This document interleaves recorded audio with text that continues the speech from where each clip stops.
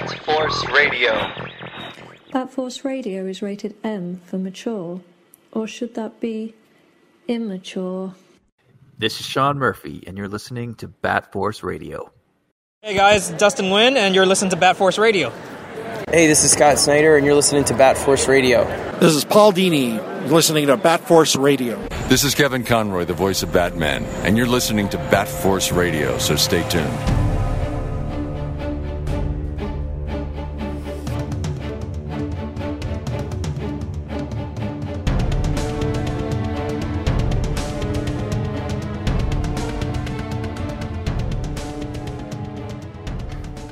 Welcome again back to Bat Force Radio. I'm not going to bore everyone with another intro here as we're recording this episode moments after episode 282 with Sean Murphy discussing spoiler-free talk of Batman Beyond the White Knight. So we're just going to jump right back in here. So this episode will be out as of March 29th. And if you have not yet read the first issue of Batman Beyond the White Knight, pause it here, read that issue, because we're going to spoil everything from here on. So here we go. Okay, hey. So hey guys, Hey, welcome back. All right, Long time no talk. Obi-Wan. probably not a good idea to be 4 drinks into the beginning of an episode. Sean, did you know that intro music was written by your very own Obi-Wan? Was it really? I didn't know he was multi-talented. Yeah, that's great. Yeah. What was the other talent? Oh, yeah, coming up with the name.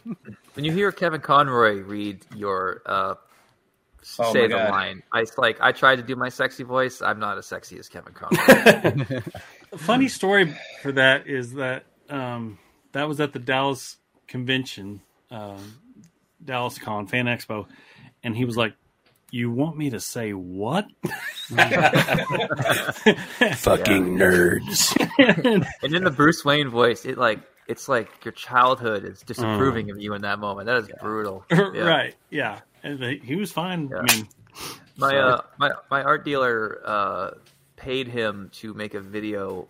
What's that website called? Cameo. Cameo. Thank you. He got a cameo, and he had Kevin read some lines from White Knight. And, oh my god! Yeah, my wife was pissed. She's like, "Fuck, he always gets a better gift than I do." Like, What was that occasion for? I think, birthday, 41. Nice, 41 birthday. Yeah, wow. I have that file too. I should have sent it to you, but yeah, it's pretty weird. Like, you definitely go back to your 12-year-old self and think like, I can't believe I've done a Batman book. I have a career on it, and it's compared to the animated series, and even Kevin Conroy is kind of aware of the book, even though he hasn't read it. Yeah, it's nuts, man. I'm usually a pretty cynical guy, just like with Obi-Wan, but in that moment, I got a little teary. That was pretty cool. Oh man, Sean, I know we're fans first and foremost. We're just a bunch of nerds that read books, and I think you were still unanimously the only guy whose work that we've, art and words who we've looked at, that I think we all unanimously say that you're great. And that's very, very rare amongst all of us sitting here, including some of the guys that aren't. That's great. We argue so much. Like, this whole week we've been arguing about the Batman. The movie, there's some of us that fucking hate it. There's some of us that are like feeling that we're cheating on Keaton. There's some of us that love it.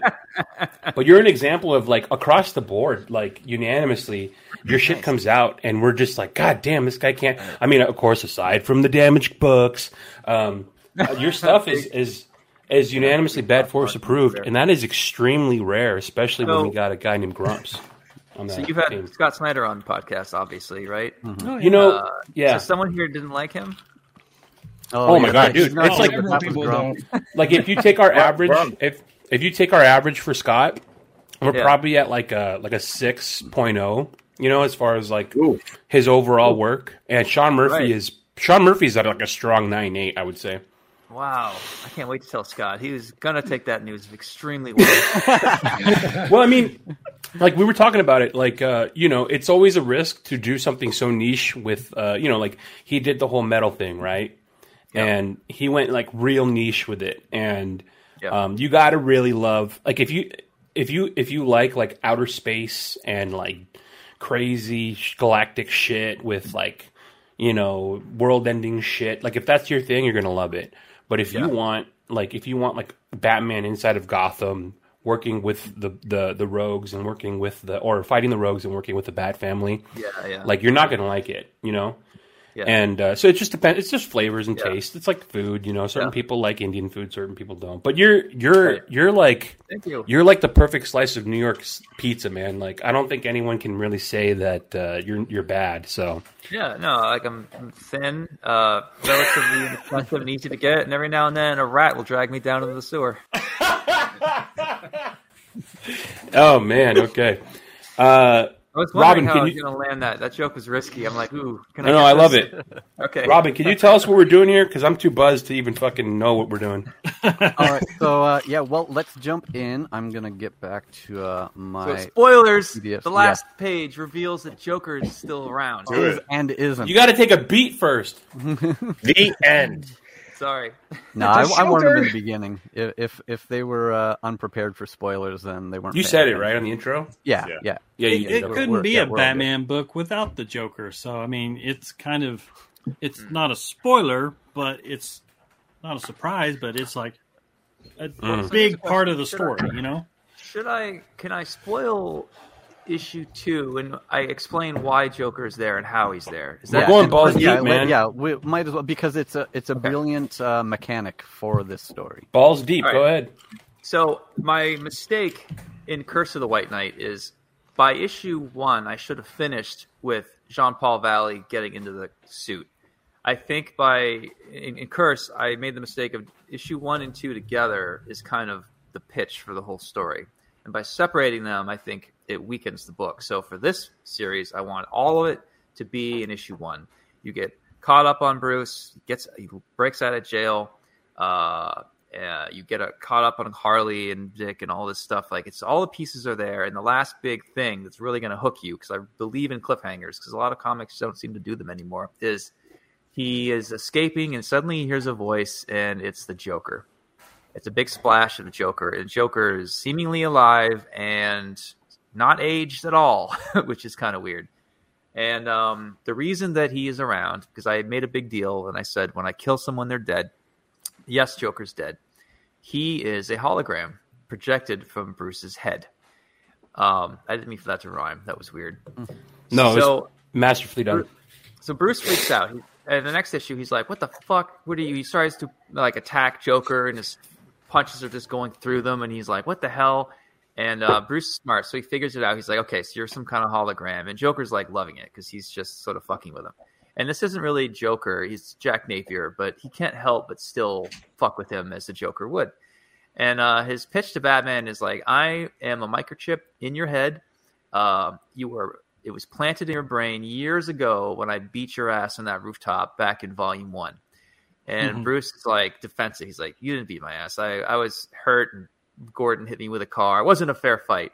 And Joker's like, oh, actually, I sort of, set up that whole night. So, yeah, I'd say I kicked your ass. And while you were unconscious, I put a Mad Hatter chip in your brain, and I'm a program that's designed to kick on when you need my help. And Bruce is furious because he cannot get rid of him, basically. Short of a lobotomy, he's stuck with Joker.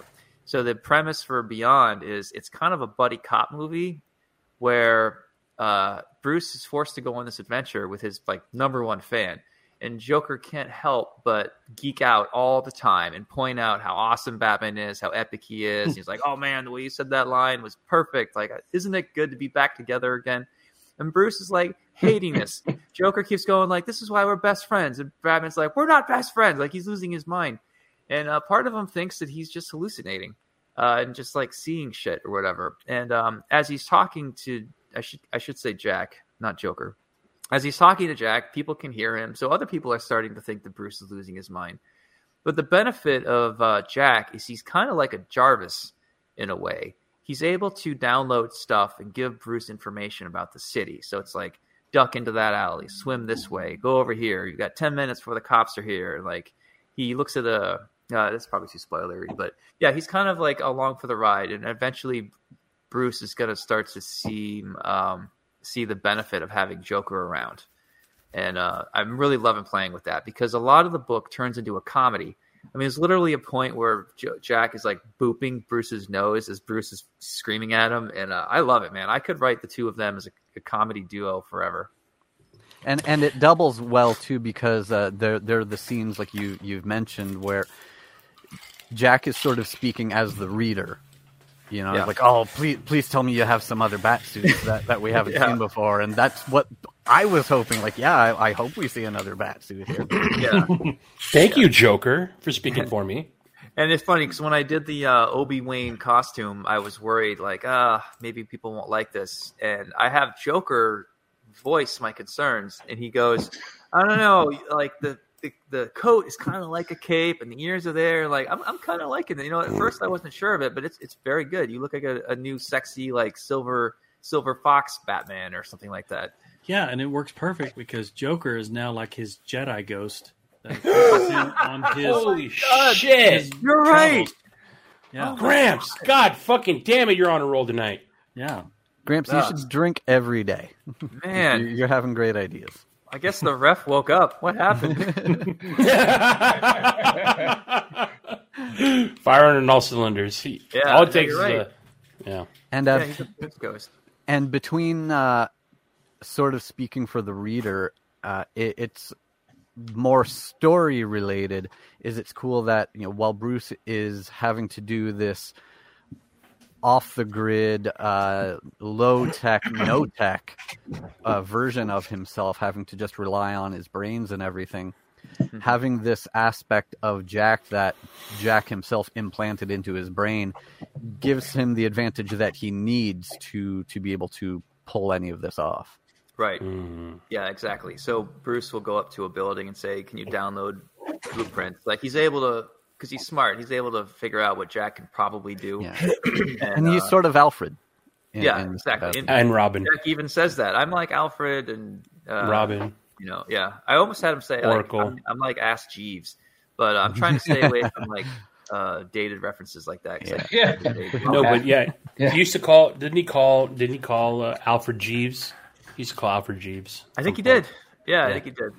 I want to give you a shout out, Sean. Obviously, this whole episode is obviously a Sean Murphy shout out. However, I want to give you a shout out for when he goes into one of his bunkers, one of his safe houses. Yeah. And Joker gets so excited about the suit that's on the wall. And he goes, "Oh my God, the black and the yellow. It's so retro," right? May I ask you, what is the inspiration behind that suit? Michael Keaton, of course. No cheating on Keaton here. So, in issue 1, that prop is actually in the background. I got it stuck on my windowsill again. Nice. This thing really works. By NECA, by the way. Shout out to Jesus. One episode, Tom shot that thing, and then it actually dragged him across the room. Shot out of frame. And I weigh close to 400 pounds, so that is a feat. He wasn't wearing pants either. I thought you were going to nab your cat and drag the cat into the shot or something. I wanted to ask, obviously your love and your background is so heavily influenced by the animated series, but also did you watch Beyond as much? Yeah. I definitely went through the whole series to do research and all that, and thought about what I wanted to keep, what I wanted to tweak. I'm not as familiar with it. Like I've seen the whole series through maybe 1.5 times my whole life. I was in college when it started coming out, so I didn't have a TV. It wasn't on my radar, so I had to catch up later on. You're busy meeting your wife. Yeah, busy driving around, doing drugs, getting laid. Being cool. Sean, once you guys wrap up, shout out to your podcast right now that you do. What is it called again? So the readers or the listeners can go and jump in. Badass Podcast. BATTASS. Yeah. It's me and Clay, who's been helping me write White Knight since 2017. And we basically go through all the episodes and talk about what we liked about it. And then we talk about it from a comic book perspective. So that's kind of our twist. We're not just two idiots talking about the show. We actually have a comic book background. And we just recorded the first 2 episodes of The Beyond. You just started with the Beyond universe. That's why I brought it up is if you guys want to jump in on revisiting that universe, Sean is just getting around to that with the series on his own podcast. So, and it's I've heard from fans who talk about that, and they say like they love that you're so open and honest about the comic industry. While it's very refreshing because not only are you like guys revisiting the show, but you're doing it from the perspective of a comics writer or a comics creator, and so that's no one else is really doing that, and so it's giving like a really cool behind the scenes aspect for a lot of people that you have a lot of inside information that people find very interesting. So I try. Yeah, it's that line of like I don't want to. I want to be genuine and honest, and I'm happy to say stuff that most people try not to say. I just don't have the self-preservation, I guess. But I do love comics. Like I want that to come through, but I do go on a few rants pretty quickly too. Like I realize my superpower is to like rant at stuff that like, man, I must have been more upset at this than I realized because I just did a big one for DC. Like I tore the asshole out of that shit. And I wrote to Clay after, like, man, I must have been harboring some shit for a while because that rant came out perfectly. It was like written. It was so well. I didn't stutter. I didn't skip. I didn't go, like I had it. And I worry about that. Like maybe I'm more annoyed with comics than I give myself credit for. It's refreshing. Did you see or hear about Grant Morrison recently with his Substack? I think it's Substack. Did you hear about him and the post that he made about DC and Marvel? No, what did it say? So basically, long story short, he basically shat on DC and Marvel for like, he came out saying, hey guys, I'm going to do a Substack subscription. Obviously, it's Grant Morrison. A lot of people want to see what he's saying.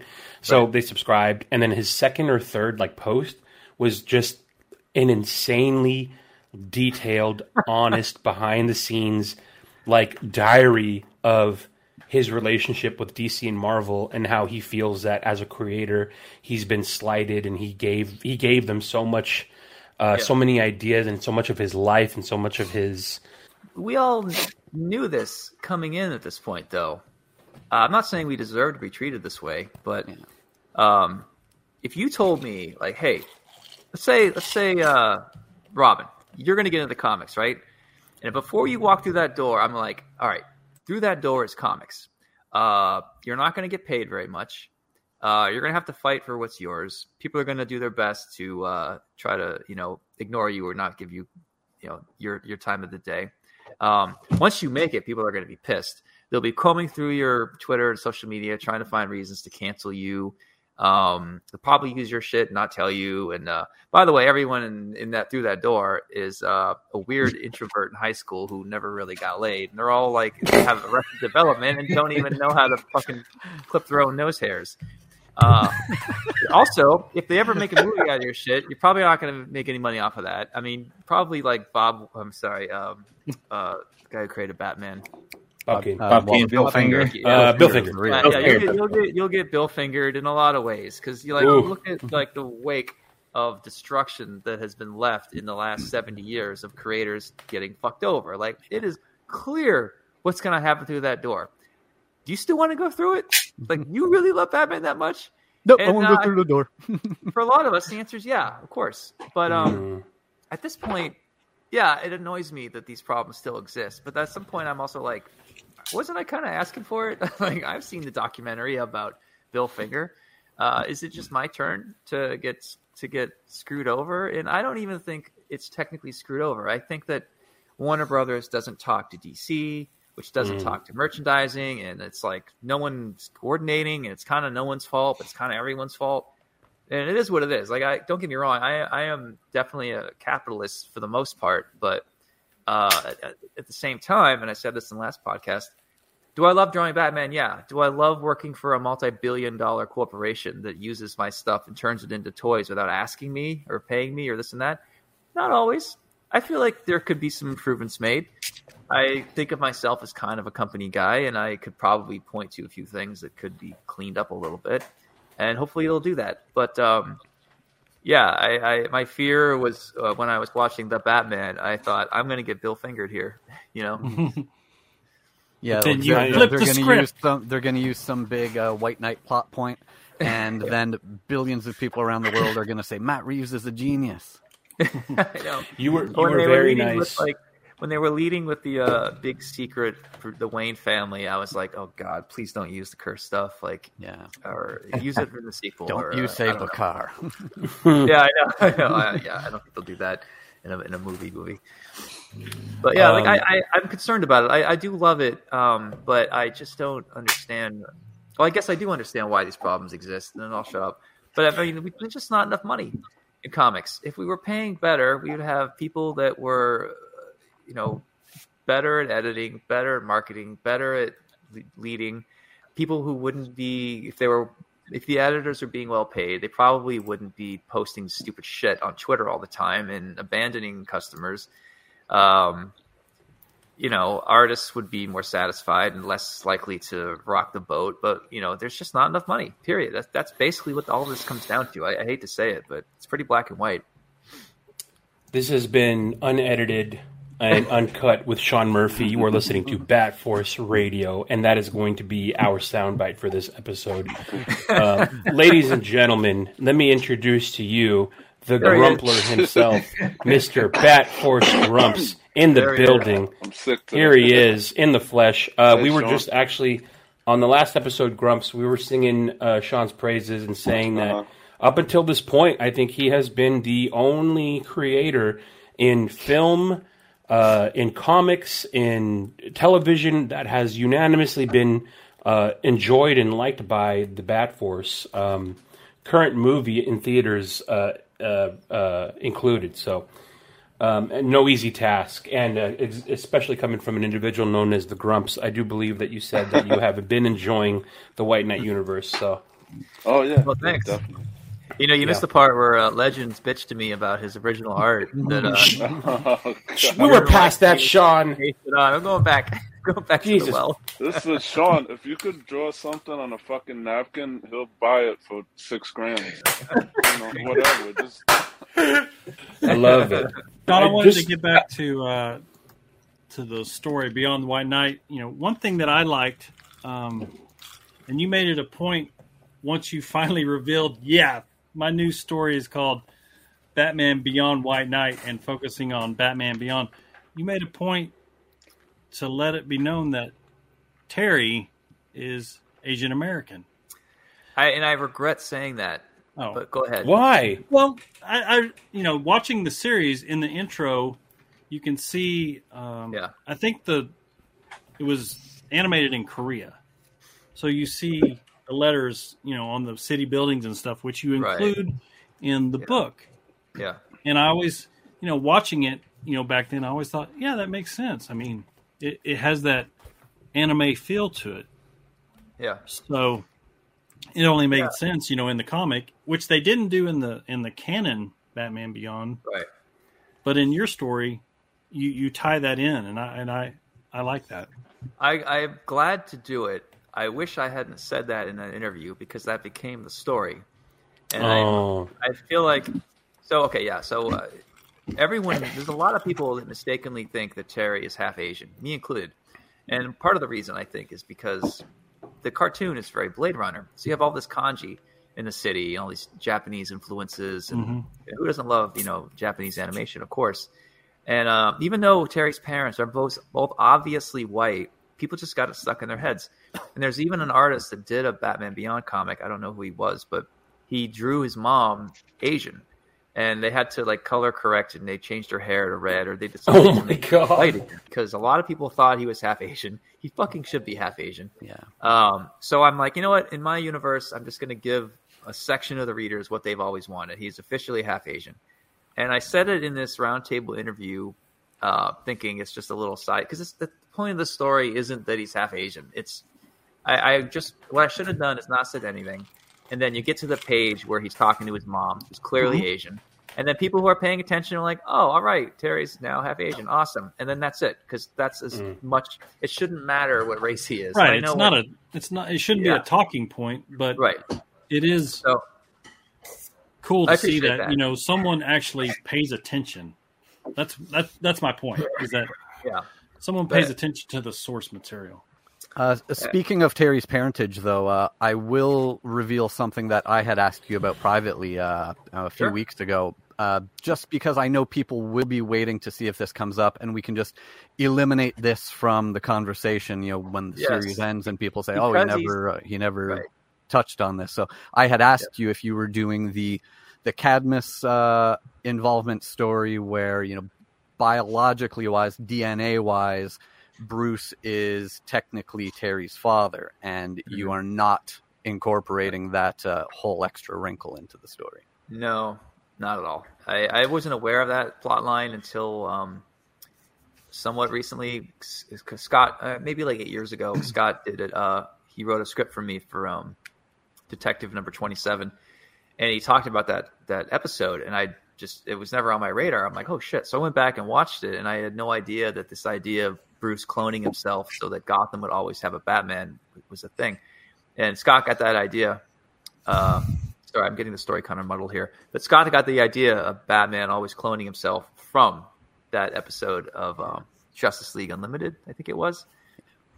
And I wasn't expecting that. I don't like the idea that there's like 3 bloodlines in Gotham and everyone's related to everyone and everyone's fucking everyone. It's like, can we get some new blood in here, please? So no, he's half Asian, so his mom's, I guess technically I could have him be half Asian, but that would mean Bruce implanted his Asian mom. But I feel like that's probably a bad look, right? Yeah, maybe. Yeah. But all bets are off when you make it, that this sort of evil-ish corporation was at the heart of the thing being done, and they were trying the same thing, right? Like, just to explain it a little more for people, that what you alluded to, Scott's take on it was Bruce cloning himself in effect so that Gotham would always have a Batman. If I'm remembering the story right, Cadmus was attempting to create a Batman for the next generation. By putting Bruce's DNA into someone else who would then have a child who would sort of be the next Batman. Yeah, in the age of wokeness too, there's a lot of problems with that in general. Honestly, I don't. It's too complicated. Yeah, that storyline wouldn't be written today. That's for sure. Like Terry's just some kid. He's a Spider-Man. That's the pitch for Batman Beyond. It's like, what if this kid became Spider-Man, but Batman had to teach him how to be Spider-Man or something? Like, that's kind of what it is. It's Spidey 299, right? Yeah. Very cool. I like that. Yeah. So, we'll jump into the issue because the issue jumps right into the story. As soon as it starts, we meet young Terry McGinnis. He is spelunking into the cave from the ruins of Wayne Manor. And we find out quickly that he is in comms. I don't think we find out right away. I think it's a few minutes before we find out. But he's in contact with Powers, who has sent him there to retrieve a piece of technology that the end of the issue when you figure that out left there. Yeah, if you look on page, there's page 3 and 4. It's a 2-page spread, and there's a panel, and you use a close up of his wrist. Communication thing, and you can see Derek Powers there if you're looking closely. And if you don't catch that, you'll obviously get it later. They wanted me to have a description, like a caption on that too. I'm like, people can see his wristband. It's fine. Like, you don't have to over-explain to the reader. I have like my editor too. She's really caught up on silent panels. She's like, there's no dialogue in this panel. Are you sure? Is there something that should be happening? And I'm like, no. Sometimes there's a beat and a pace. It's just a silent establishing shot. You don't have to have like, later on that night, Yeah, I like that. I like that you're not too wordy in your writing. Not a knock on some other writers, but I feel like your writing is. It's just if I'm tired, it's gonna. I got to be really awake to read something that's very wordy. Yeah. Whereas your story kind of flows really easy, and I like books that flow really easy, and I don't have to think about. This whole other separate side story that's going on. It's just dialogue. Like, I try to think of it as like a movie. If you do a voiceover, you should have a really, really, really good reason to. And I haven't really had a good reason to. I just try to keep all the reading is just dialogue. But a lot of writers want the inner monologue. It's kind of a tradition. It's kind of accepted. They don't even question it anymore. And I've always been annoyed with that in comics because I don't think it's needed. And if I'm going to be insulting for a second, and I'm happy to do it, I'd say a lot of comic writers get insecure and they don't feel like they're leaving their mark unless they're putting their wordy gobbledygook somewhere in the panel. So the writing dialogue isn't clever enough for them. They really want to get into some prose. So writing inner monologues is a way for them to flex, basically, so they don't feel left out. I think that comes from insecurity, plus our long history of inner monologues. And I don't think it's needed, actually. And I know that annoys a lot of writers, but what are you going to do? Yeah, I know you've never liked doing that, like having, and there's our soundbite. A character sort of speaking to himself to convey information to the reader. And Right. Is that a tool that Jack's involvement through this story helped Yeah. achieve for you? Yeah, he checks the box. I mean, so does Robin. If there was a Robin, is Bruce has somebody to bounce his ideas off of and explain to them what's going on. That way, he doesn't have to have it in his head. Like it's funny because some people do think I'm still wordy because even though I don't have inner monologues or narrations, I still have a lot of dialogue and like especially Volume 1. I really should have tried to cut back the amount of like word salad that was everywhere, but I was still kind of learning my footing. One thing that I like, and I think this goes back to one of our earlier interviews and chats a long time ago. Yeah. I don't like talking in a fight. And you pull that off in this one part, but it's the Jedi Joker talking while Bruce is getting his ass kicked. But the two people fighting are not talking, and I like that. I was like, Jedi Joker is just like, hey, he's not going to feel that. He's not going to feel that. You're doing this wrong, doing this wrong. Yeah, if you're writing dialogue during a fight. Oh, so I'm curious. Like, is it because people don't talk while they're fighting? Like, they don't want to move their jaw while they're punching someone's jaw? Is that That's what bothers not true. you about it? If anyone has a problem with someone talking during a fight, you need to watch Nate Diaz fight. He's an MMA fighter, and he talks so much shit while he's punching a guy in the face. It's an art form in itself. You're flexing your writer muscle just as much as you're flexing your art muscle. I think for a lot of people is they just want to see a fucking fight and play out in the art. And luckily for us, you're doing both gigs at the same time. So maybe that's you're coming at it, and this is like I'm not saying this in a negative way, but you're coming at it from like the Image heyday of artists in the 90s, where like the artists were the rock stars, and the art was telling the story, and the writer was there. You know what I mean? And so I think that people want to get back to that, and especially during a fight scene, that's what they love. Yeah. And so I think maybe the complaint with like talking or dialogue during a fight, maybe that's where it's coming from. Luckily for us, you're doing both and you know how to balance it. So it's funny. I was rewatching the Image Revolution documentary, which is amazing in so many ways.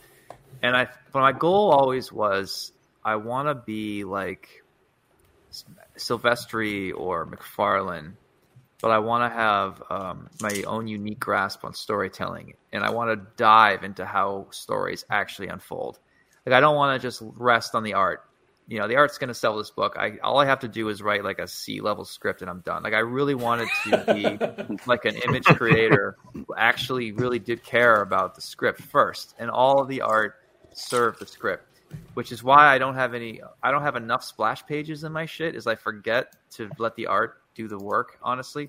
So in issue 1, I take care of the splashes, but like in these later issues I'm doing now, it's like it's all plot, and I'm like, man, I really wish I had more spaces for splash pages. Like I'm forgetting the lesson of Image, where you do have to just give people candy every now and then, So yeah, it's always a fine line to weave. Is do I let the art take the helm or just the writing? But yeah, if you're calling me an image creator who pays more attention to writing, then I'll take that as a compliment. Thank you. Grumps, go ahead. There was one issue I was looking at tonight that I was, I guess, wishing there would be I didn't think to call it splash page, but I guess when Bruce put on this new suit, he painted it or whatever. I forget what issue it was. But I was like looking for a bigger image to see the suit, and you're right, man. Yeah, I don't know. I'm looking at it on my phone, so maybe it was just my phone or whatever. But yeah, no, you're right. I wish I'm cut at 22 pages, so I had so much to get through, and I was drawing that panel. And I'm like, man, I really want this to be a splash, because I not only could I sell it for a ton of money, but it just deserves. He forgets a lot when he draws. He forgets a lot. Hang on, Legends. Hang on. Let me give you a little spotlight real quick. Legends wants attention. Let me give it to him. So show them your pay stub here. It's too bad you have a frame. You can show them how. Hey, at least you have your hair. I told him to draw you bald, man.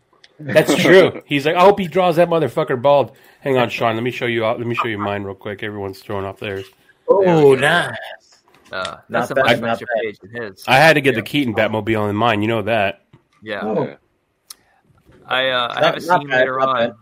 I'm going to get the Keaton in there again in this book. Not just for you son of a bitch. A scene where they use it again, because I feel like it's kind of the tradition at this point. Is this guy again? Look at him.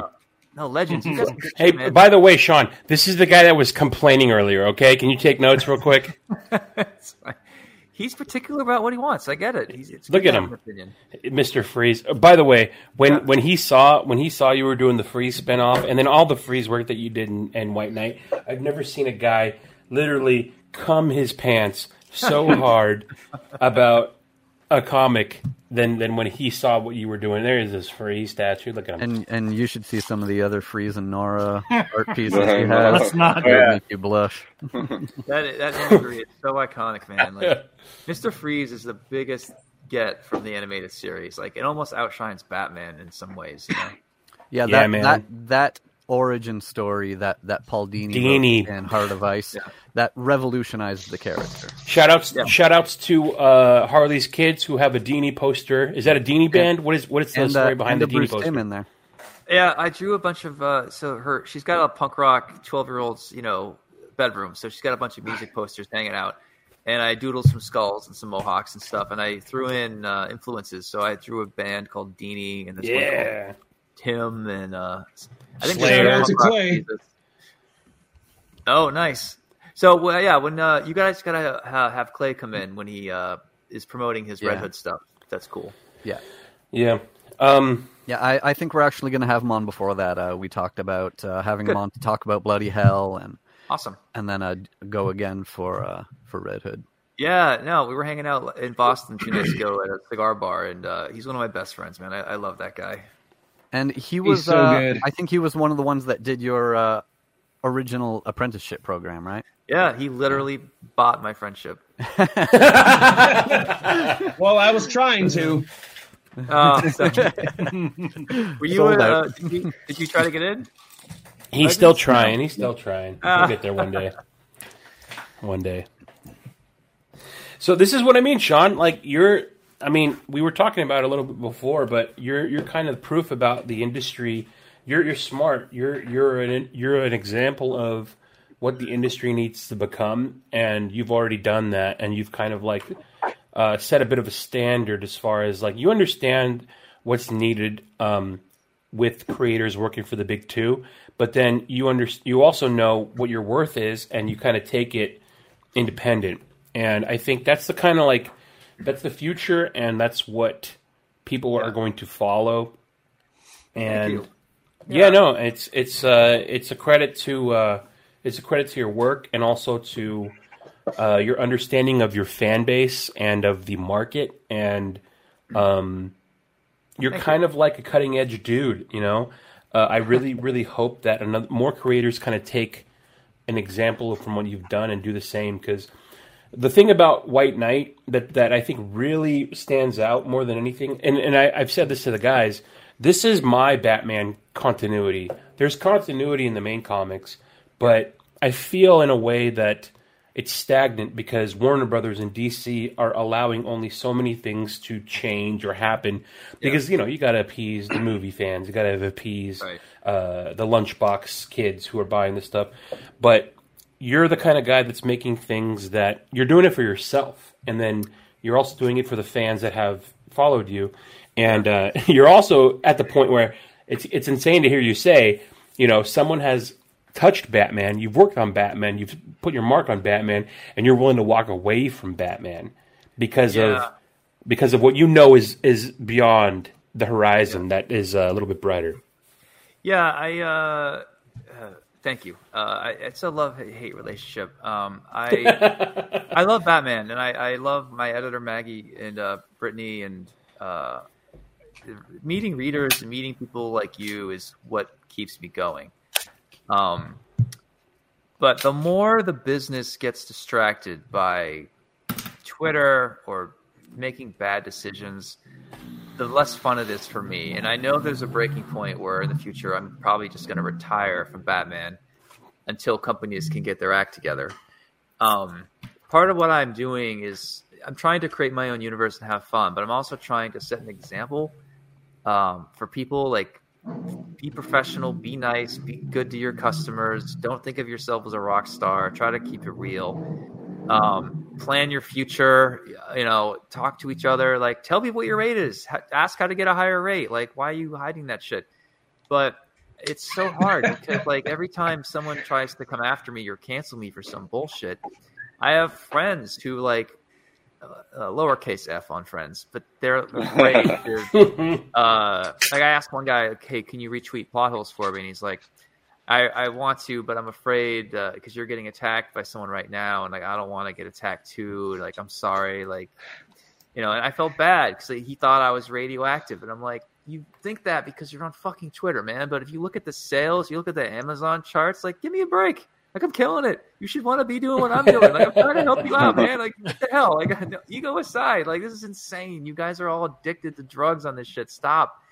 And it's just hard to peel people away from that stuff, And I'm just trying to set an example. But I feel like I'm such a target sometimes that when other creators know you're a target, they kind of keep a distance. But, yeah, I don't know. I'm still trying to, like, navigate it all. And it's so silly. It's so stupid because, like, 99% of my readers don't give a shit about that stuff. They don't care. They don't follow me on any social media. All they know is I'm showing up on Wednesday. Is White Knight there? Awesome.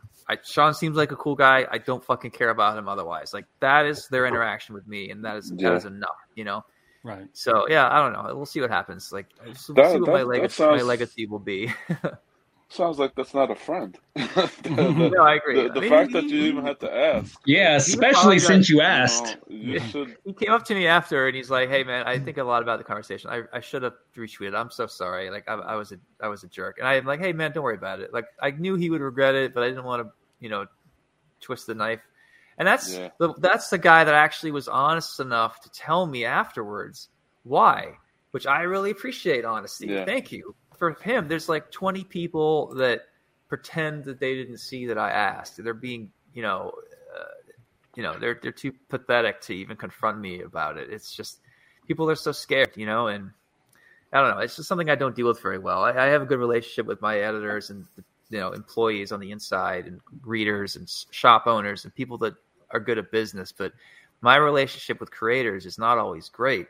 Like, my network is thin. Like, I don't need anybody to do my stuff anymore. And it's kind of nice, but it's kind of scary because it just isolates me and it could be dangerous, Like, a lot of people in comics need a network because they need to have a writer hook them up or someone to do them a favor or bring them to a party. And where I'm at, I just don't need a network anymore. So it's self-indulgent and scary, but I don't know. I worry that, like, I feel like no one likes me sometimes. Except shut up, Sean. I know. I'm no sorry. One likes. You're on a fucking podcast with like how many dudes that are saying your face? Even when it comes to creators, I know creators have like a weird relationship with me, what I've done, what I say, and I hope it's been helped by getting off of Twitter. But I feel like you're saying there's crosshairs on you. You're saying your relationship to creators is weird. Is that what you're saying? Yeah. Other creators, yeah. You know what the thing about you is that's great though is that doesn't matter, and that doesn't matter because what matters is the fucking readers. I do feel that way. Like, I don't pay that much attention to it, but if you're asking me to sort of explain my mindset, that's what it is. It doesn't really bother me a lot because I know, especially because people are in and out within 5 years. Like, I can see a writer doing dumb shit on Twitter, and I'm like, this person's going to implode and they're going to be pushed out by Marvel, and then I'm not going to need to worry about that anymore. Like, I can see that you're setting yourself up for. Like, I have a list right now of 3 people that I know are going to be gone. And I'm like, should I tell them, or are they just going to attack? Oh, straight white privilege. Please tell us. You're better than me. It's so easy for you. So yeah, I just sit back, man. Just wait them out. Like I've never met John Romita Jr., but one day I will, and we're gonna sit over some, I don't know, Italian, and he and I are gonna be like, we survived, man.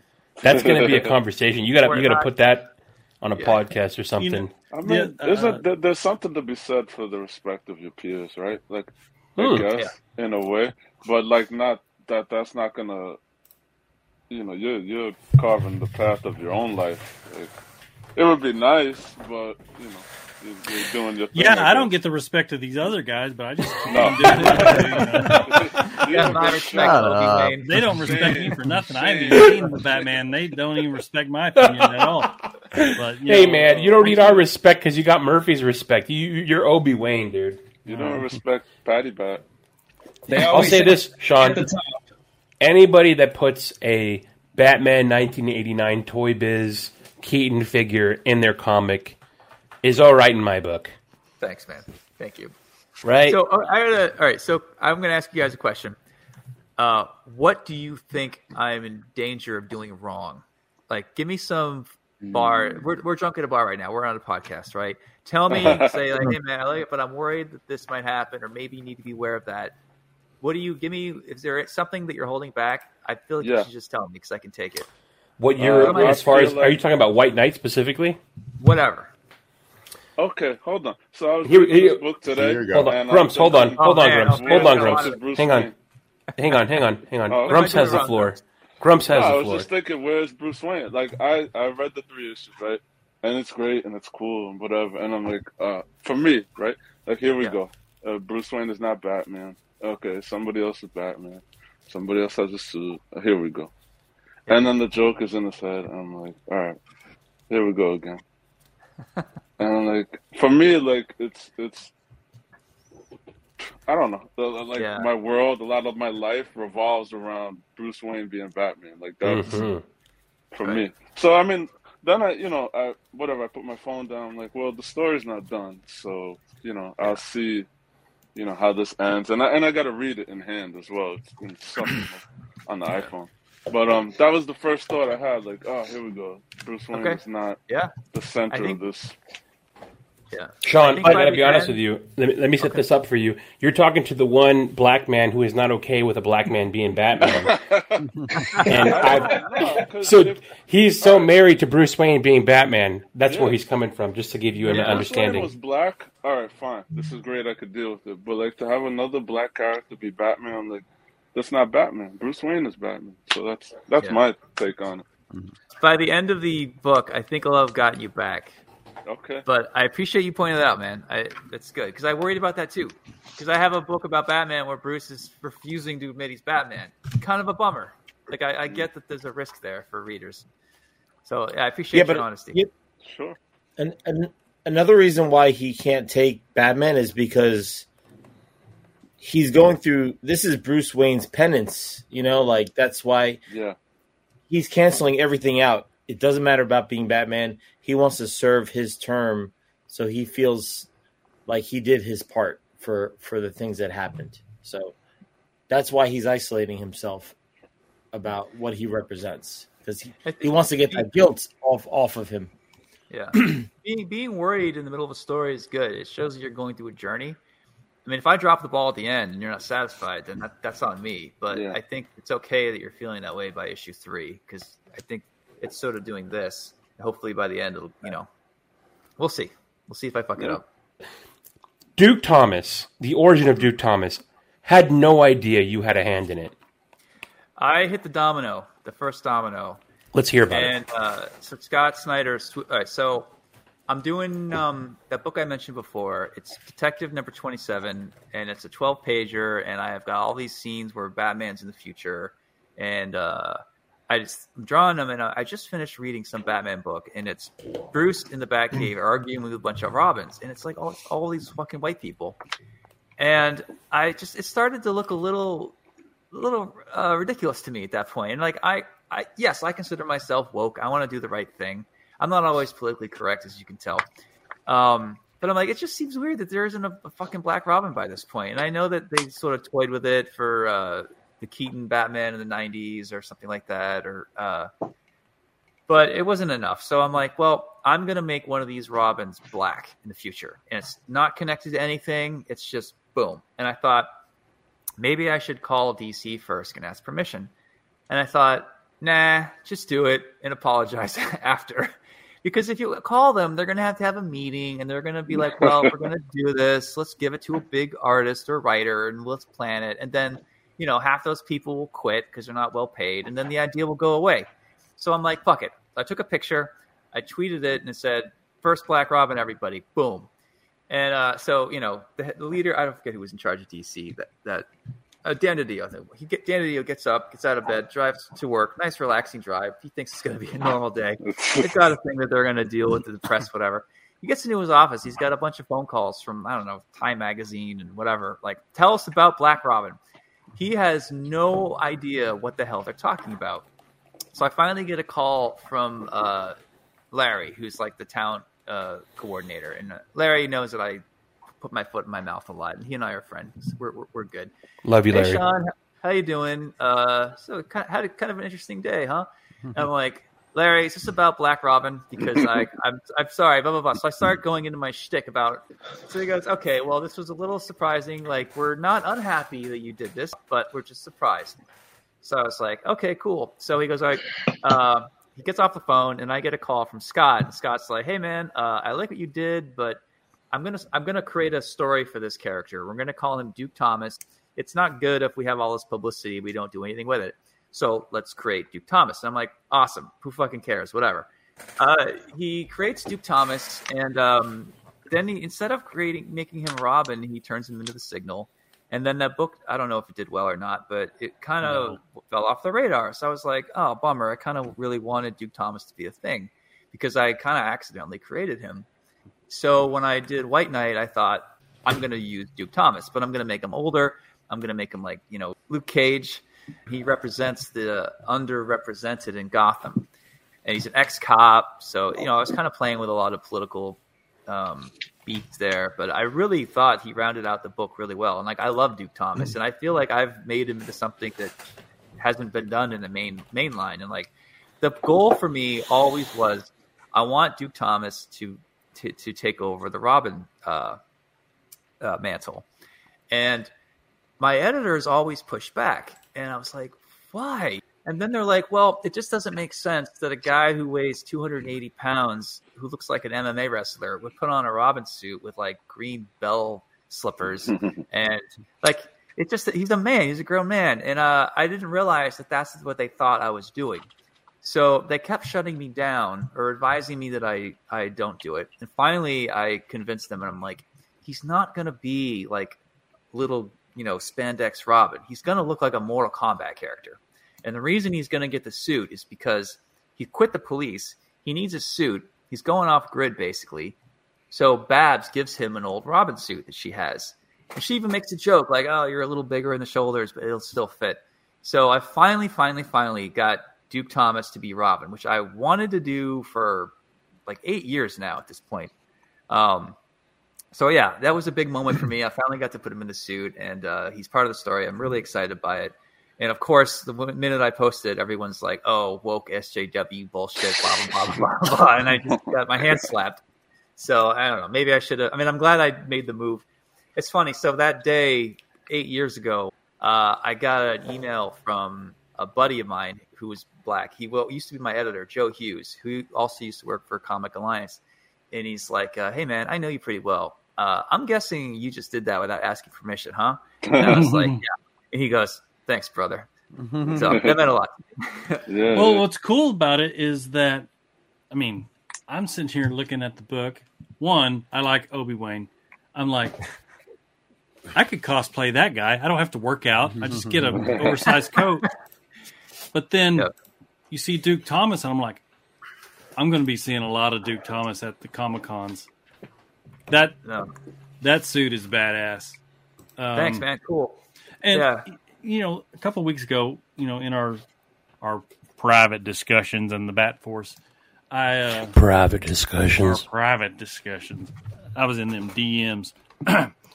I was always, I just, maybe it's because I've been just watching too much reruns of Arrow, but I was like, you would think Bruce Wayne, this young, wealthy executive, every executive that I see walks around and they've got like bodyguards, right? Mm-hmm. But Bruce Wayne, you never see him with a bodyguard. And I was like, why didn't he have a bodyguard? Well, obviously because he's Batman, but it's because no one's ever thought that, hey, in a real life situation, a owner of a company would have a bodyguard. And I'm not trying to put an idea on you, but I'm just like, I see this and I was like, dude, Duke Thomas is like his bodyguard for Obi Wayne. He's gonna kick some ass, and he does. Yeah, that he in the story he kind of is. Barbara orders him to help Bruce. Bruce is eventually going to realize that he needs everyone's help, and Babs knows this because she's well-adjusted and not a psychotic like most of the other Bat family. So she says to Duke, "Put this on, help Bruce. He's going to need it." So Duke is kind of like Robin behind the scenes. And towards the end of the book, of course, they'll be more paired up as Robin. Actually, it'll be cool because we'll have Duke, Jason, and Dick. I mean, I'm thinking like a cover where they're all back to back, like, I was going to say double dragon, but, triple dragon, whatever. I think that Duke is, I'm really happy with what I've been able to do with him. Because, I don't know. I didn't read the Signal stuff, so I don't know if that was a hit with people or not, but I like the choice that you made for Jason Todd. One, you kind of flipped the script. You made him the first Robin. And in this book, you kind of show a little bit of the why and then where'd he go and then how he came back. And, I know that's also going to tie into Clay's book for the Red Hood. Yeah. But, yes, I liked, Jason's Todd's death. I've never liked the bringing him back to life, the reincarnation aspect of Red Hood. Yeah. I kind of liked the story plot line in the Arkham game where he was actually just held prisoner. Batman thought he was dead, but he really wasn't. He was just tortured by Joker, blah, blah, blah. And I like this aspect where, he didn't die, but he was torn apart from Bruce. They did have their issues, and there's a little bit of a reconnection there. Can you go a little bit into that? Yeah. So it's funny. I actually wrote an essay about this because we have extra page in these books, these issues that I'm releasing. So I was like, well, let me write like a note to the reader and talk about different stuff. So I had one called What's Up with Bruce and Harley? And I had one, Why is Jason the First Robin? And I just said it was kind of an accident at first. I had a scene where Dick and Babs were in the Wayne Cemetery, and I had these tombstones in the background. So I was like, whose name should I put on these? And I'm like, oh, man, wouldn't it be funny to put Jason Todd's name on one because, he died in another reality or whatever. And then I had Dick say something about, oh, yeah, he was Robin before me. And I stupidly did not realize that I was switching the order. The problem is I was thinking of the Robins as like a collective group of kids that Batman had, and I totally didn't focus on the fact that there is an order, and there's an order for a reason. And when I have, it's so fucking obvious. I don't know why I didn't see this. My editors caught it, and they're like, we could just have this be the tomb of Robin number 2. And I said, no, let's leave it like this, and let's see what happens. Like, I want to try to fix this. I'm going to dig myself out of this hole. Stupid hole I made for myself. So I've been trying to fix that. And in Curse of the White Knight, I originally had more Jason Todd in there to fix this, but the story was so packed already that I, instead of deleting him, I just saved him for the end. And my thought with the ending was a lot of readers are going to be disappointed if Bruce just goes to jail and that's the end. But if he's there and part of his secret plan deals with like getting contact with Jason finally, well, that's interesting. So finally, with this one, it's my chance to really fix my initial mistake and describe what happened to Jason, basically. And I think the only benefit from making Jason the first is that if Bruce really did thought Jason died, and then he went and got more Robins, knowing the risk now, he should feel fucking guilty, actually, right.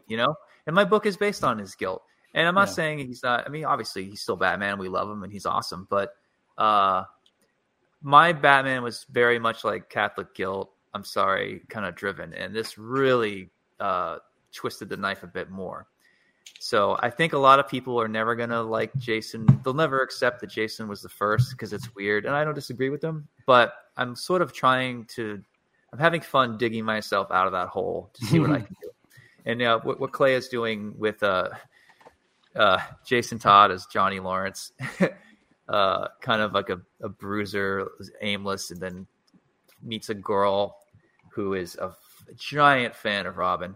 And when she realizes that the guy that just helped her out used to be Robin, she just is so psyched, and she begs him to train her. And so who is it? Is it Bat-Force Tom? You said you really love metal.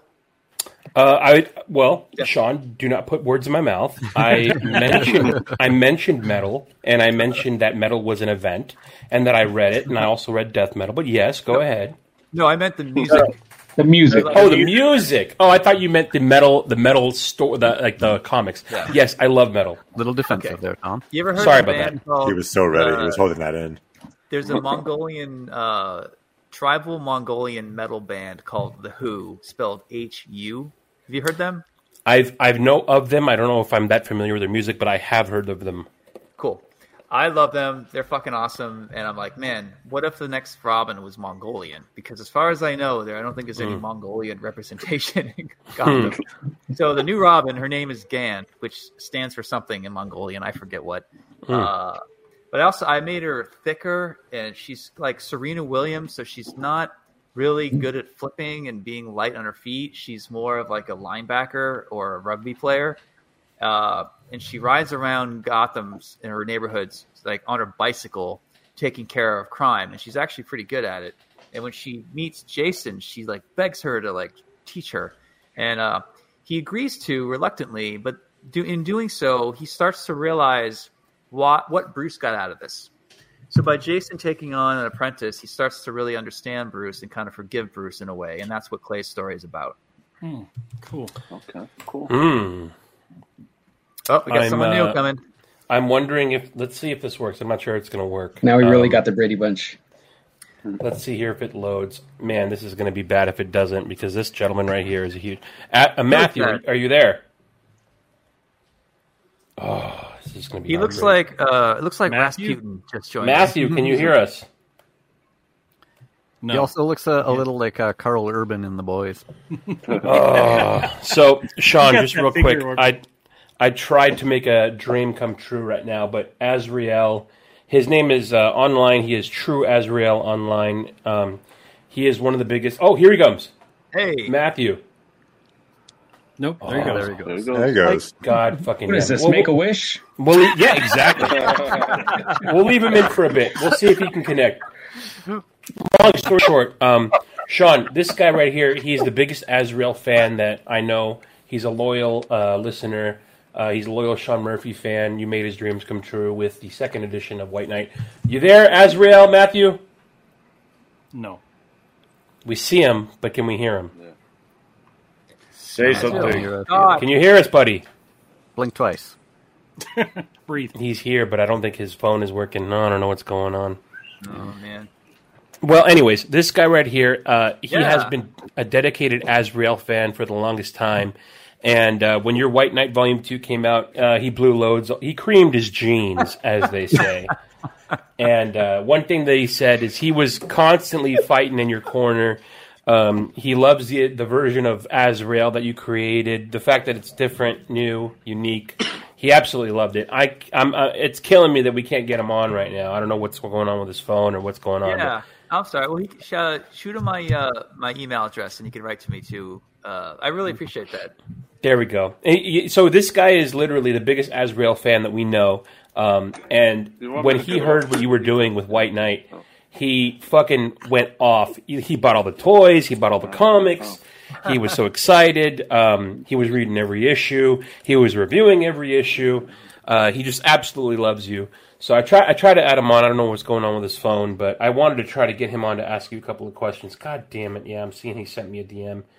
I don't know what's going on with this shit. But anyway, Sean, I try to get him on. I'm sorry. But no, that's great. Thank you. That's important to me because it's funny because there's a hardcore small group of Azrael people, and I really wanted to keep them on board because I know I changed a lot, but I hope that if I got them to be down with it, I feel like I did my job and curse. Yeah, you know that's the thing, man. Is like when you capture the attention of the very specific fan base for a very specific character, and they follow you on to your next project. That's when you know you did something good, right? Yeah, I hope so, man. Yeah, I had a lot of people that were not happy that Bruce was not a Wayne, dude, and that he's like 1/100th Arabic. If you do the math, yeah. Racist. I know. The way I sort of look at that is that sure he's not a Wayne in lineage the way we thought he was, but he's still a Wayne in deed. Exactly. You know, he's still done all of the things, you know, everything that he did with the family fortune, everything that he did for the city as Batman and as Bruce, and what he tried to do when he revealed himself. That sounds horrible, but when he revealed who he was and tried to give his fortune to the city, but as we have now learned, a lot of that was usurped. Yeah, so two things there. One is, I appreciate you pointing that out. It was important to immediately have Harley voice what you just said, and she says, who fucking cares? You're obviously a Wayne. In spirit, you're a Wayne. Your dad, your mom, everyone, like 6 generations, like everyone, you're still who you are. Like, who gives a shit? And, you know, because Bruce got a guilt complex, he just can't let it go. But it was important for me to have Harley say what most readers are thinking, like, who cares, you know? And yeah, it's funny. So the other part of this is at some point I'm going to have him talk to Duke one-on-one, and Duke's going to say, like, you giving your fortune away did a lot for my neighborhood. It got hijacked and it didn't go the way you wanted, but you are still a hero in my eyes to a lot of, like, that's why I'm wearing this Robin suit. So I'm going to have that scene coming up because I think it's important to say that what Bruce did really did affect people after he went to jail, regardless of how it might have gotten misused here and there, you know? What you're doing with this universe of yours is you're giving us things that we haven't seen before. You're giving us something that DC Comics tells us, hey, man, you're not allowed to have this. And Sean Murphy comes over and he's like, hey, bro, yeah, they are. It's called the Murphyverse, okay? Get used to it. It's something that is needed right now because we don't want the same shit. We don't want the same status quo. We're ready for change. I disagree. Here we go. Well, let me finish my point. Let me finish my point, Grumps. Because you can visit the Murphyverse, okay? You can go and visit the Murphyverse, whether you love it, whether you hate it. You visit the Murphyverse, and then if you like it or you don't dislike it, you go back to whatever you want, right? Like Tom has a season pass just like he does for Disney. You are, like, if Sean, if you were a Disney season pass, I would go to you at 6 p.m. at night just to have a bread bowl of clam chowder for the night, and then I'd leave. I wouldn't even go on any fucking rides, dude. I would just go and hang out. Talking? I left. Quick question. God. Louis, what is Louis' favorite part of the White Knight universe? I'd like to know. Louis' favorite part is that Bruce hasn't had any other damn dogs. Well, he likes the fact that Bruce is giving it to Harley. We haven't even gotten into that. This is my dog Louis, so you know he was scratching at the door. I had to get him. Nice. I actually have Ace is going to make an appearance. Oh shit! You hear that, Grumps? You fucking hear that, Grumps? It better be a splash page.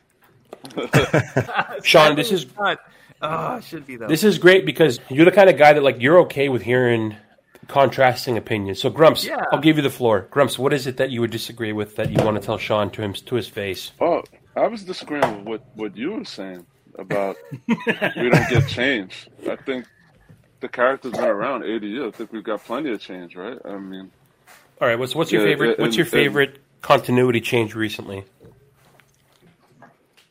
I don't like any of the continuity changes recently. I mean, but there's, obviously it's changed from what, the 40s to 50s to 60s, 70s. None of that is the same. I mean, what's the same? Bruce Wayne is Batman, Alfred. The characters are the same, whatever. But there's been a ton of change. Okay, I guess what's cool here is that Sean has his own little playground and is doing his thing, and When Grump spoke up, I had a feeling that that's what he meant. I didn't think it was. Yeah, I wasn't worried. No, not at all. I think there's been plenty of change. But hey, this is your world, and it's not. You're not. You don't like it. Look, you don't fucking reinvent the ham and cheese sandwich, right? I mean, it's I don't know. Grumps, is that a Murphy? World, so is that a Murphy Batmobile behind you? Yeah, it is. It's unofficial. Unofficial. You know what it is? Like, they got my Batmobile design in merchandising, and they're like, with this giant open engine bay, we could do a lot of things to turn this into Transformers or this and that. Like, they just jumped on that design, and I think there's like 2 or 3 floating out there right now. It's a great design. Oh, yeah, thanks. It's a good design. There's a company in Singapore who is probably going to be doing a 1/18 scale of my Batmobile, but like the right way and working with me, because I love everything I'm seeing. Don't get me wrong, but as a car guy, I have they should have been rounded off differently. Like, it doesn't really do that. Have you had any conversations? I mean, obviously you have. There's that statue coming out of the Bat Cycle. Yeah. Can you talk a little bit about that? Are you not allowed to talk about that as far as more versions of your work coming out in statue form? Yeah, so that's I think XM Studios. Yes. Ooh, and, I did a bunch of sketches and work with them, and I think it's amazing. I can't believe how giant it is too. It's like the size of a coffee table. That's what she said. And it has lights and like a glowing speedometer, and just it's insane.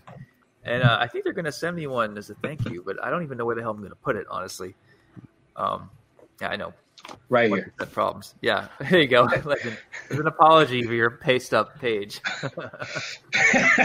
Jada Toys did the Paddy Wagon recently. They sent a few of us one of those, and I really like the way they did it. And it's small, die cast, has the lights and everything, and it's affordable. So it would be cool if they did one of yours too. Yeah, that's the problem. These things are nice, but they're like $3,000 to $5,000 with shipping. Yeah, like these Jada ones, they're small. I don't remember what the scale is, but they're like, I don't know, $40 or something. Oh, that's good. Yeah, so that would be something cool that a lot of people can get. Yeah, I those are the die casts, or that's the stuff I buy. It's like, I don't want to spend an arm and a leg for this stuff. It just has to look like 80% good, and I'm fine. Yeah. But yeah, so I did. There's some more stuff coming out from XM. They're going to release a Joker. It's a variant cover of issue 7 or 8 from the original White Knight. On the Gargoyle? Yeah, that one. They're working on a Harley Quinn one, and I told them I'm trying to make them so you can buy all 3 and move Harley around, so you can stick her next to Joker and she fits, and you could stick her on the back of the Bat Cycle and fit her on that too.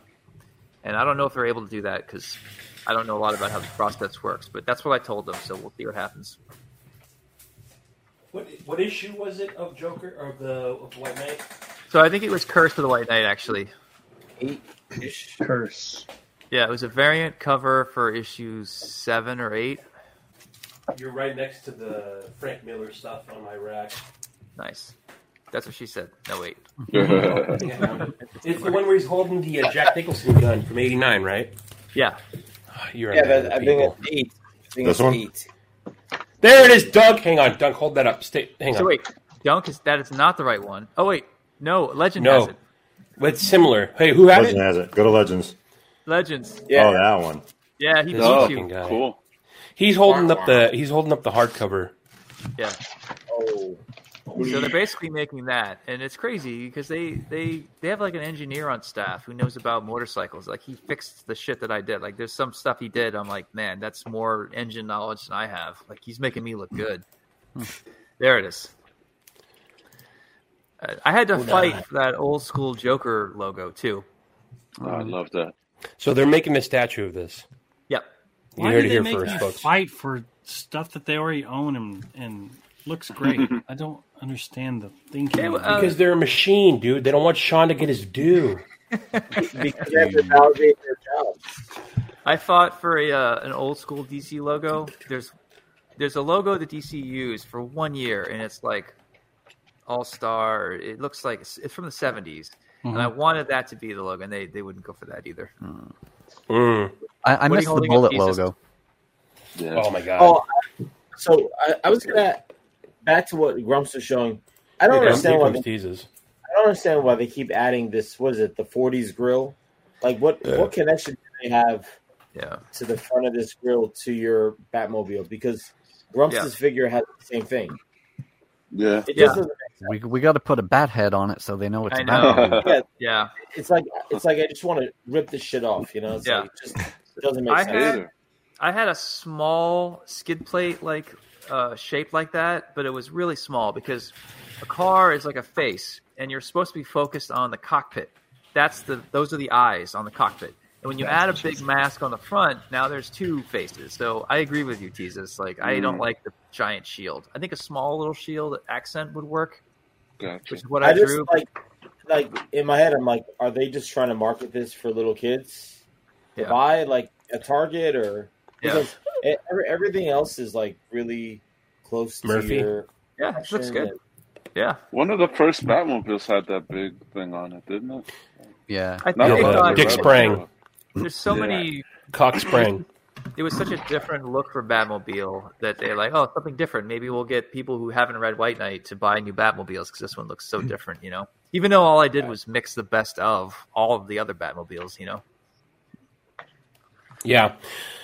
So are you saying that, like, when this stuff comes out, Teezus, can you show that real quick again, that Batmobile, and the same that Grumps has in his background? So, Sean, when you see this shit at Target, is that the first time that you're hearing word of it?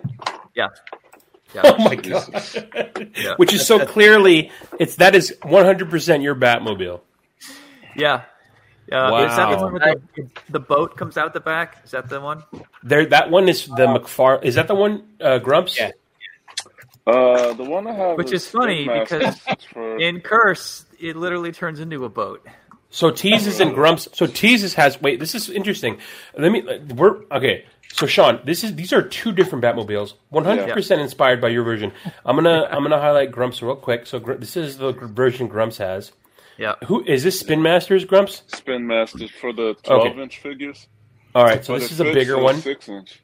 There's another one that costs $80 that turns into a robot. Okay, here we go. Teezus, right. Can you hold up yours? So that was one that Grumps had. This is a completely different version that Teezus has.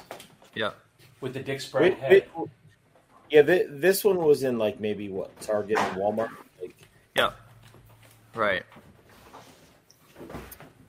And I'm guessing he's going to grab the third one. And then if I can, I don't know if my camera is going to work. Let's see if it works here. Oh, it does. Hey. All right. And then there's this one. Right. That one No, actually, I didn't know about that. Yes. No. Okay. So Todd did send me, he's like, hey, we're working on your stuff. I'm going to send you some JPEGs at some point this year. Okay. And then he sent that, and then it came out. So I take it back. I did know about that one ahead of time. That's the only one, though. So the one Dunk is holding up is the third one. Hang on. Oh my God. Oh, this is for the kids right here. Yeah. This is for the bathtub playtime. This is like 3 Jokers, but 3 Batmobiles. That's the worst iteration I've seen. Well, hang on. Worst as in design, yes, but as far as out of those three, that's like. But I mean, you got little kid kids playing with it on the package can go to hell. You got little kids playing with your Batmobile, though. I don't know. That sounds strange. But here's the thing, dude. This is weird because it's got your art on the back. That's straight up. Oh, my camera just went out. Oh. That camera's being a bitch. I know. Long story short, your art is literally like a collector card on the back of that. And Todd actually is going to stop doing that. He's going to have the card be a photo of the item rather than the artist. Okay. Okay. Who wants a photo of the item? Yeah, I have the item. Well, if the artist isn't getting paid, I'd prefer it that way anyway. Yeah. I mean, Todd's great because he at least gives me a heads up. But the other 3 Batmobiles you held up, it's people online tagging me, and I have to find out that way. And I raised the concern to DC recently because I was getting upset, and I'm like, I might quit after this volume because there's some stuff happening here. Like I love what I do. Don't get me wrong, but I don't love walking into Target and seeing my shit. And like, I'm not asking for a paycheck. I'm not asking for credit. I don't need my name on these things. I'm just saying, give me a heads up. Yeah. Like, ask me what I think. I probably help guide the design a little better if you're gonna, like, give me a break. And it's not like those merchandising people aren't in the office. It just takes a little bit of coordination. But that's the kind of thing that really bums me out. Sean, if it makes you feel a little better, we know Frank Miller's manager, and Frank doesn't get a heads up either. I know. Frank doesn't. Yeah. Like it's just par for the course, man. Yeah, like I'm showing them McFarlane stuff, like, and she's surprised, So exactly. They said that they're going to try to work on this to coordinate it because they've been. But we'll see what happens. Who knows, man? I mean, there's been so much turnover, and there's probably another round of layoffs headed their way now that Discovery is taking over. So who fucking knows? Praise God. Hashtag make the backflip movie. Hashtag restore the Snyderverse. Hashtag. My God. Hey. Guys, let's get back to the topic at hand. White Knight. Oh man, look at you photobombing, huh? Oh, hang on one second. We got to get a Sean Murphy pillow. Hang on. It's true. Legends, show that up again. Oh, this one? Can I be on? Like, hang on. Look at this guy. Sean, just so you know, I don't see any original Sean Murphy art behind you on your wall, Legends. Because I took it down to show him. Took it down. I don't want him sleeping on me or humping me with that. Why not? You'll have a hole in it. Yeah. Bang it like an apple pie. Getting back to the issue at hand, the Sean Murphy Volume 3, Batman Beyond White Knight. Guys, we were talking about, this is supposed to be a spoiler-filled episode. What are some spoilers, or what are some things that happened in the 3 issues that we've read that threw you for a loop, or that you are... We're only doing spoilers of issue 1, right? So we're still... Are we? A couple months away from 2 and 3 coming out, so let's not go crazy. Well, I mean, I'm pretty sure Sean already spoiled. Okay, Dad. Sean already spoiled way beyond that. I might be wrong. You tell me. I specifically remember hearing something about issue 2 or 3. Right. Yeah, not big stuff though. I don't think. Okay, good. All right. Well, let's say issue 1. If you guys can remember where that stopped, anything from issue 1 where you were like, "What the fuck."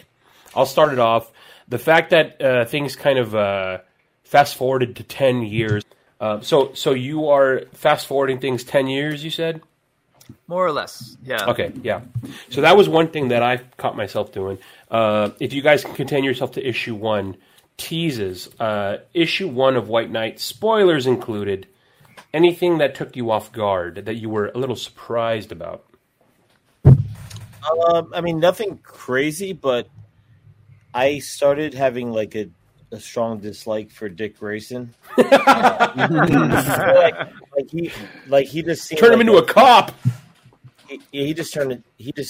Sean made him into a really big asshole. And, turned him into his name, huh, Dick? A dick. Yeah. Down to I don't know if I'm confusing issues, but I probably am, and you guys are gonna yell at me. But when the Joker tells him how to fight him, and I think Dick headbutts him in the head, with his horns, and I'm just like, this guy's an asshole. So Sean made me hate Dick Grayson immediately. Good going, man.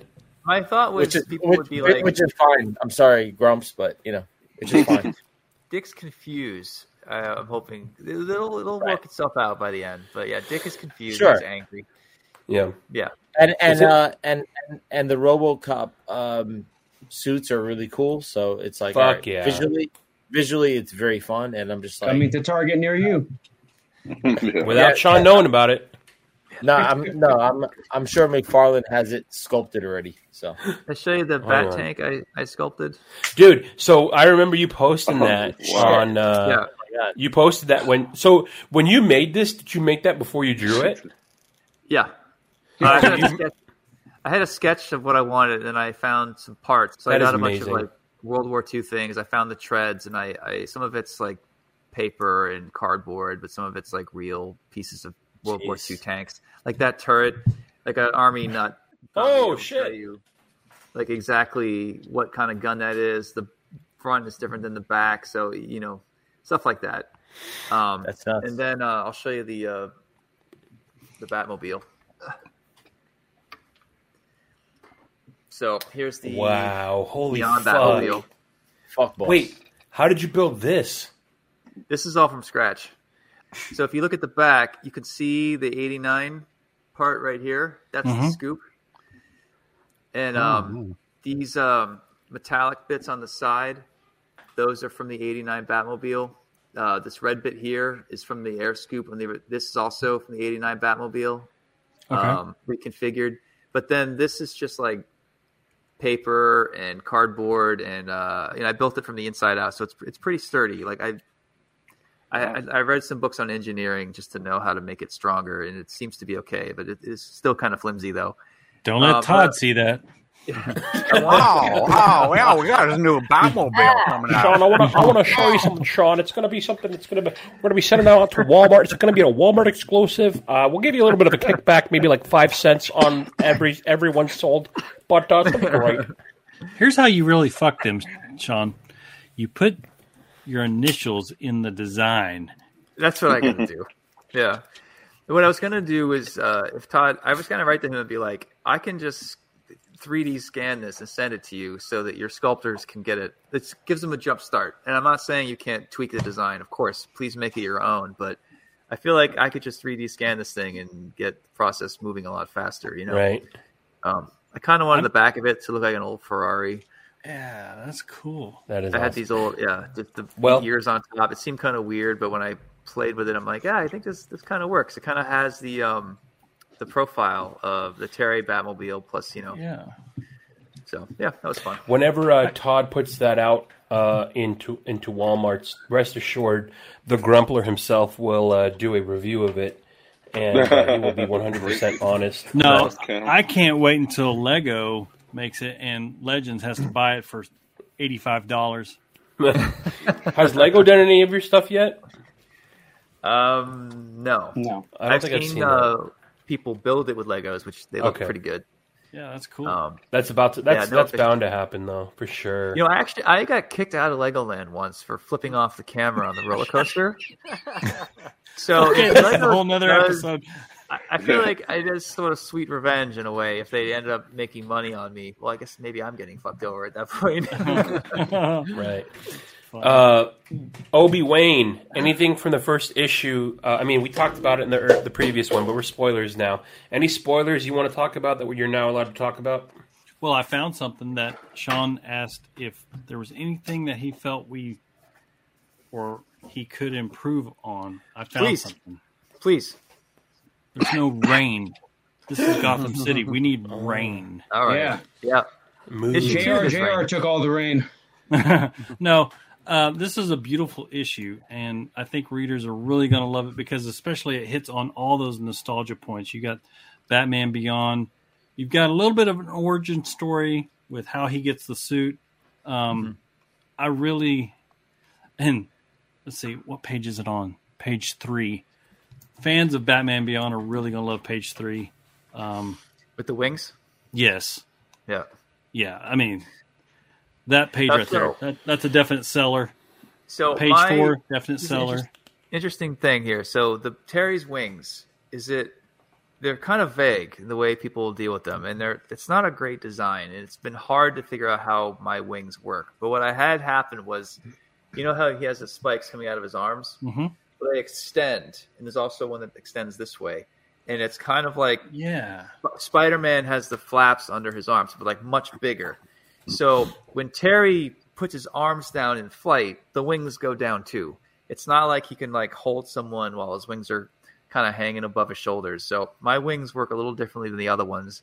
I'm not sure it's the greatest solution, but it's kind of what I ended up going with.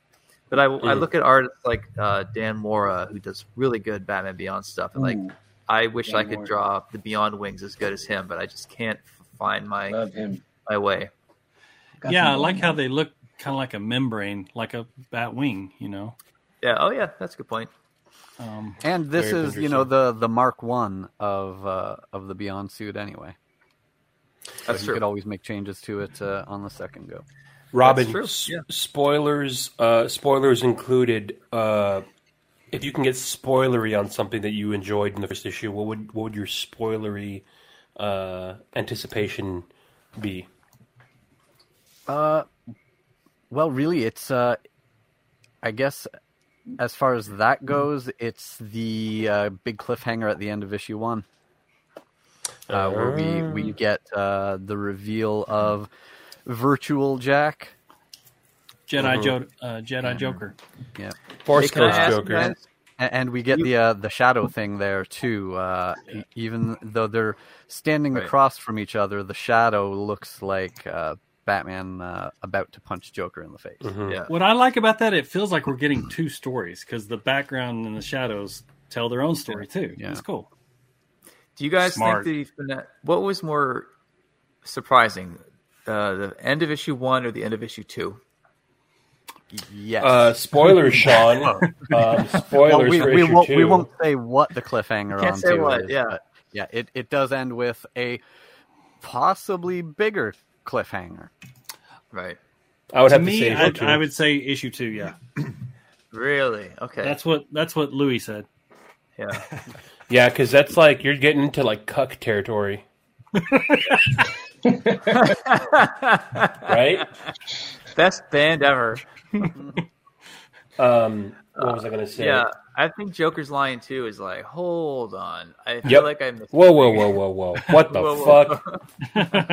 That and that's a perfect example of the reader having a representation. Dunk, issue 1. If you were to point out one spoilery thing that you loved or hated, what would you say?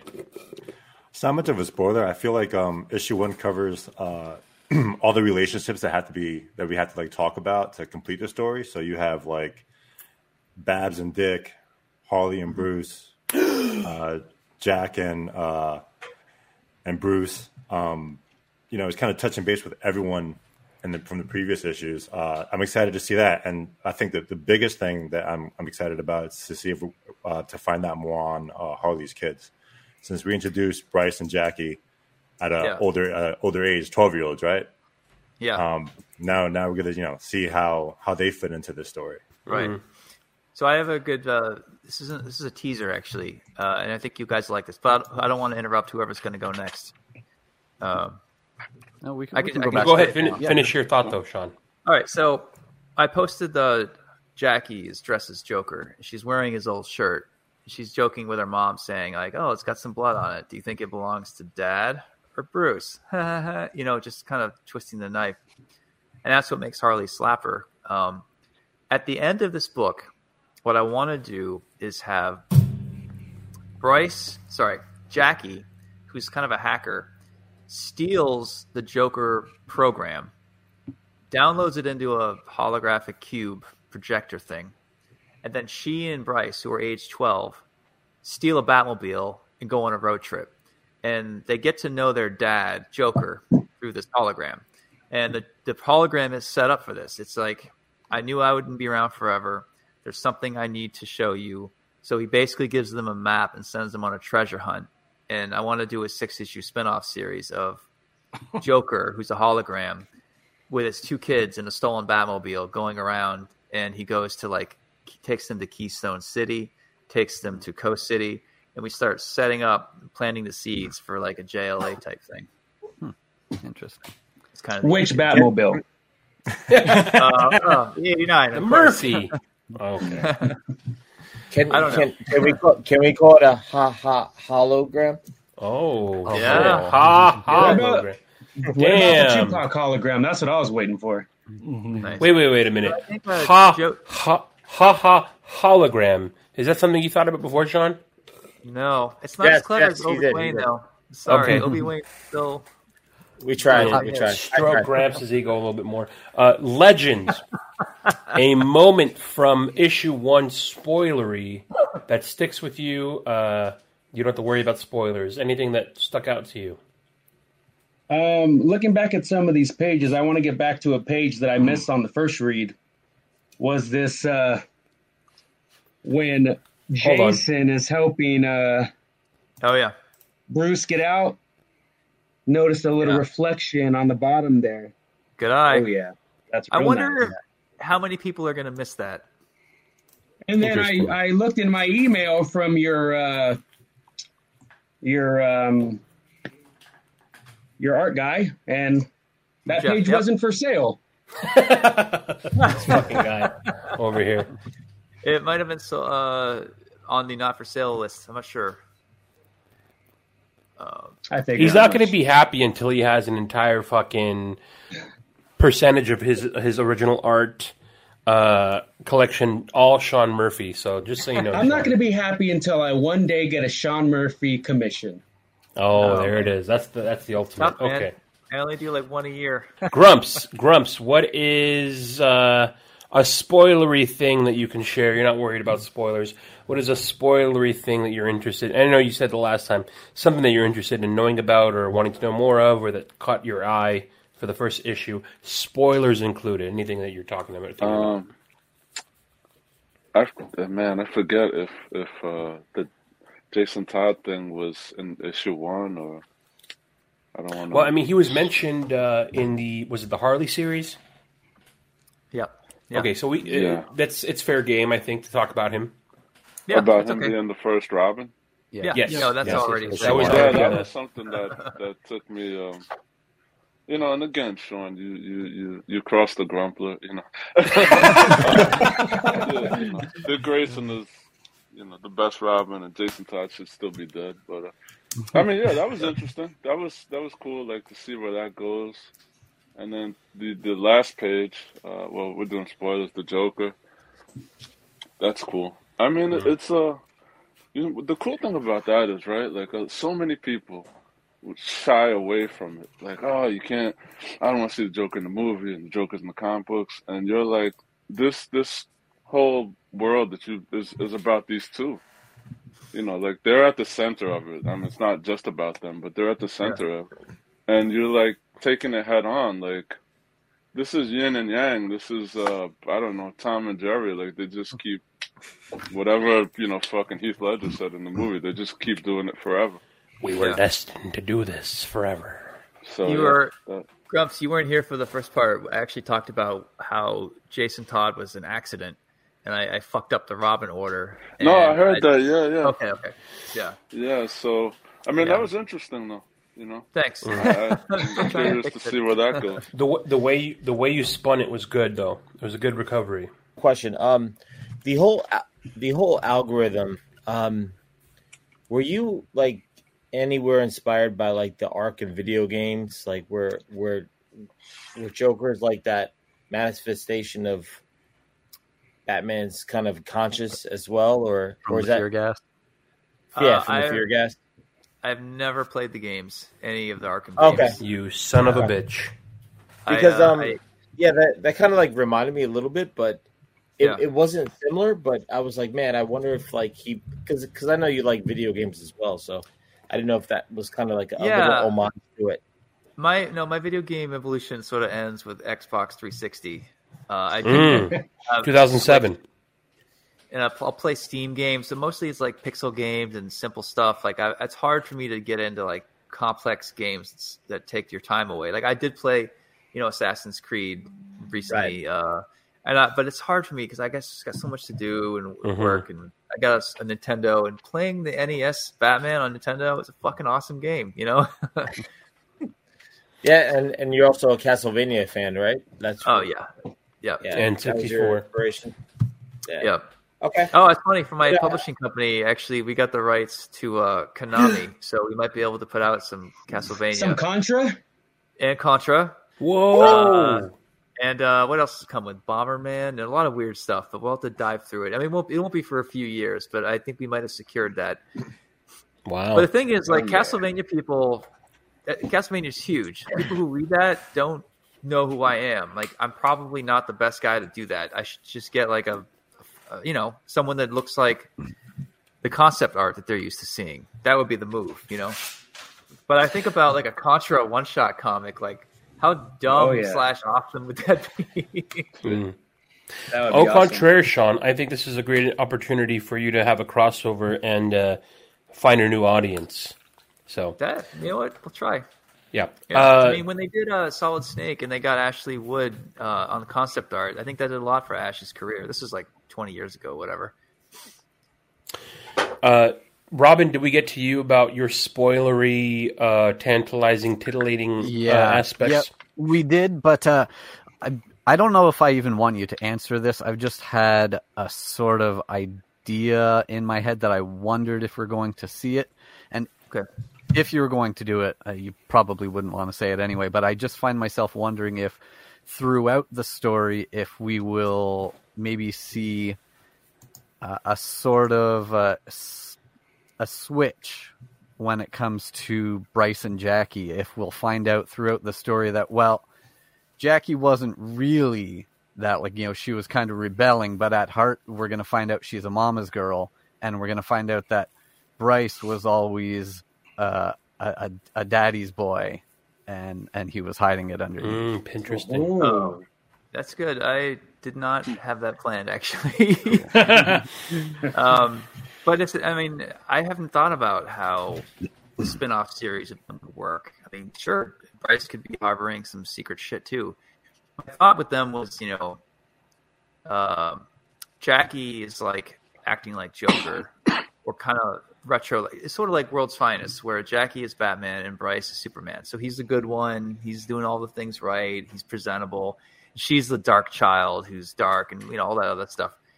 It's a horrible way of describing them, but I've never thought of Bryce secretly being the bad one. But who knows, man? I could do that. Interesting.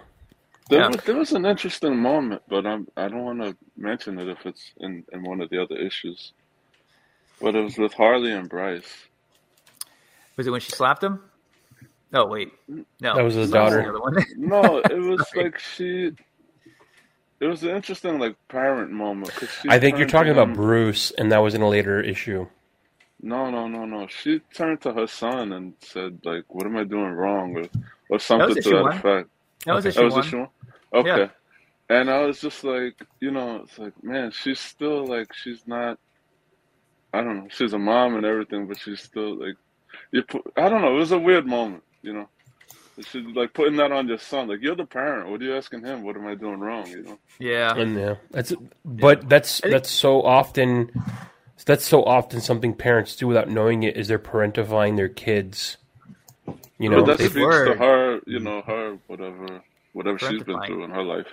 Yeah, like the point was to show Harley struggling. Like, she really could use another parent. She could use a man in her life, and and she didn't really have strong parent examples when she was young, so she's just trying to figure this out. Yeah. All right, so here's a question for you: should Harley and Bruce get together by the end of the book? Oh, spoilers! That's more issue 2 and 3. So sorry about that, but no, should they? I'm asking your opinion. Should they get together? This is already obvious in volume 2 or 3. I mean, everyone wants to know if Bruce and Harley are going to get together. So I don't think this is spoilery. Now I'm just asking your opinion, what you think. I'll say yes because Joker's I want you to get. I say yes. I want you to get death threats from like Harley stands who don't want that. I want you to come. I want you to check all your boxes as a creator. I want you to get a death threat from Harley stands who You're don't gonna want have that. the Batcat stands that are going to be pissed. Don't forget about the Wonder Bat fans. Oh yeah. Well, this is a new category. You're creating we got to come up with a Harley Batman couple term. What is the term? Quinbat. The Batty Quins. I don't know. Yeah. But I like the idea of them ending up together, when it comes to the point where, okay, here we are at the end of all things, and we still have each other. Yeah. Yeah, that's a good instinct. So it's funny. A lot of people went through these different stages of Bruce and Harley. And stage 1 was like, oh, I like their friendship. It's cool that Bruce relies on her and he respects her because she kind of kept Joker in line. And stage 2 is like, I think she's flirting with him. I don't know if I like that, but Bruce is kind of brushing it off. So, okay, I guess that works. Stage 3 was like, she's definitely into him and Bruce can't see it. I don't know if I like this. What am I thinking? And then stage 4 is like, oh my God, get them together. Why can't they just fuck? It's like you've converted very like not. I'm not saying Bruce and Harley belong together in every series, but in this one, I've accidentally converted everybody, and now people are like yelling at me. We want them to grind it out, pound it out. Pound it out. It's like Jim and Pam in The Office. Yeah. Sean, we have been going strong now. This is the 2-hour mark of the second, holy shit, of the second part of our interview with you. We want to respect your time. My wife's probably wondering where I am. The listeners are always treated to your honesty and your insight. Thank you so much for joining us, man. Anytime you want to come back for anything. You know what, before we go, I meant to ask you earlier, plot holes, the UFO, the UFO at the beginning of Plot Holes, when you the way you took that inspiration and design, where did that come from? The shape of the UFO? Yeah, it's a traditional UFO plate or whatever you want to. I don't know how do they call it. I don't know what they call it. I don't know where the dish saucer shape. Dish. There you go. It's the dish shape, disc or whatever. Where do you think it came from? Well, I don't know. It's a perfect UFO. It's like the perfect. It's the perfect visual of a UFO. Traditional 1947 Roswell, New Mexico UFO. Yeah, I don't know. I got lucky, I guess. I drew it right on the side, so it was really easy to render. I didn't have to draw ellipses for it or anything. Beautiful. Like that. It is. I'm a UFO guy. Robin's a UFO guy. We're into that stuff, so that shit looked fucking amazing. And for those listening, Plot Holes, if you missed out on the Indiegogo, Sean mentioned that he is going to have issues available in the near future, both at Image and if you see him at cons and if you see him at his website. So definitely check that out. Anybody else have anything before we let Sean go? This has been an amazing opportunity to speak with him. I just want to leave out for anyone who has not yet read the previous White Knight volumes and you want to jump into this one, I do recommend going back, reading the others first, because this series has a lot of moving parts in it that all began in the previous volumes. So do yourself a service and get to those ones first. Mm-hmm. And also the Harley Quinn tie-in. Yes. Yeah, all of it. So next time I come back, I think I should just talk about alien stuff with Robin and Tom. Dude, if you do, we'll go all man, bro, telling you, man, we can do a whole episode on aliens and UFOs if you want. We'll do that stuff, forever. That sounds cool. Yeah, we don't talk about Batman at all. Because I mean, you guys probably know way more than I do, but I'm down to bullshit about that. Oh, Sean, I've annoyed these fucking guys relentlessly with UFO information. They're tired of hearing me talk about it. Tom's also starting a Bigfoot podcast. Bigfoot. Not gonna lie to you, Sean. Next thing you need to add is Bigfoot into somewhere that you do. If you want some Bigfoot info, you come and see me, man. My friend, she just wrote a book on Bigfoot in Maine because there's a lot of sightings. There's a history of Bigfoot in Maine. What's her name? Her name is Michelle Salieri. I'll send you a link later. Oh my god, dude! I'm telling you right now, dude. Bigfoot has become. I mean, he was always been awesome, but more than recently, when I've been looking into everybody. him. Yeah. Sorry for this fucking Bigfoot talk. Bigfoot has become one of the most amazing cryptids that I've ever looked into. He's real, 100%. Not necessarily a physical being, more so an interdimensional being. Long story short. Anyways, I'm very interested in learning about that. I will read that book and we will promote it. Sean, thank you so much, man. Thanks so much for coming on, and I'm so sorry. So sorry about Robin and sending you all those nudes. Please take our sincerest apologies for that. But Sean Murphy, Bat Force Radio exclusive. He will be back. Thank you so much, man. Obi Wayne, hashtag Obi Wayne. Hashtag Beyond Batman Beyond White Knight. Have a good night, man. Thank you so much for joining us. Thank you, guys.